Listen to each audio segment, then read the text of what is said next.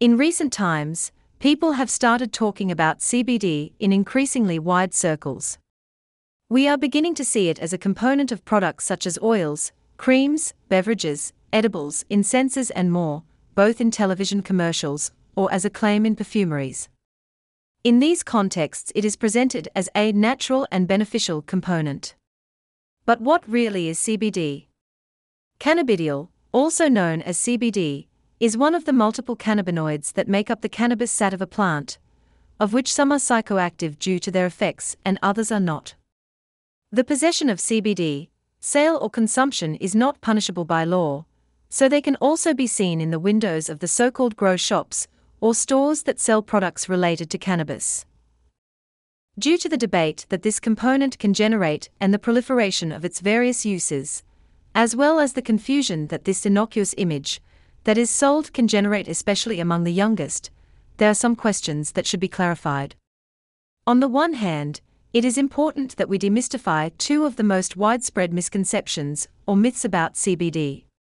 CBD has psychoactive effects related to relaxation. So far, all studies have shown that CBD does not have psychoactive effects.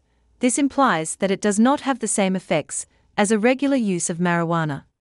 For this reason, it is not included in the list of narcotic drugs, as is THC, tetrahydrocannabinol, which is the main psychoactive cannabinoid in the marijuana plant and is classified as an illegal substance. What happens is that many of the products that are legally sold as CBD can contain a minimum of 0.02 THC, with the difficulties involved in controlling that this amount is exactly allowed. This possibility, that it includes some THC, can also be used as an advertising claim for its sale. Therefore, it is false. CBD has no psychoactive effects related to relaxation. CBD has medicinal effects and is therefore a healthy or harmless component. The possible therapeutic effects of CBD are still being investigated. This implies that its real effectiveness against various diseases is not known, as well as the possible adverse effects. There is a lot of information on the networks about the supposed health benefits of CBD, which does not imply that it is beneficial for all people, and in all cases, without a prior diagnosis.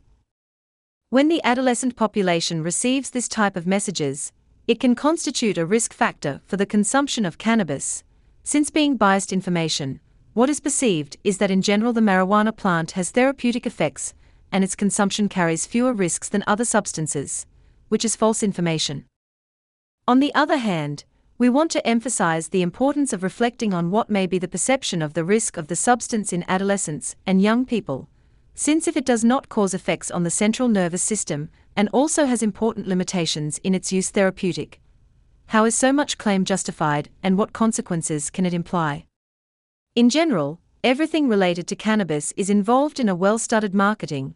Its promoters are aware that everything that has to do with the marijuana plant sells, such as the amount of products that are manufactured with the leaf of marijuana as a central image, clothes, earrings, purses, etc.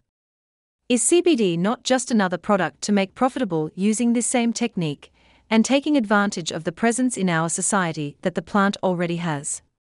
As families or other professionals of reference, educational and preventive agents, it is important that we are aware of these traps and reflect on the ideas and beliefs that this transmits among the adolescent and young population.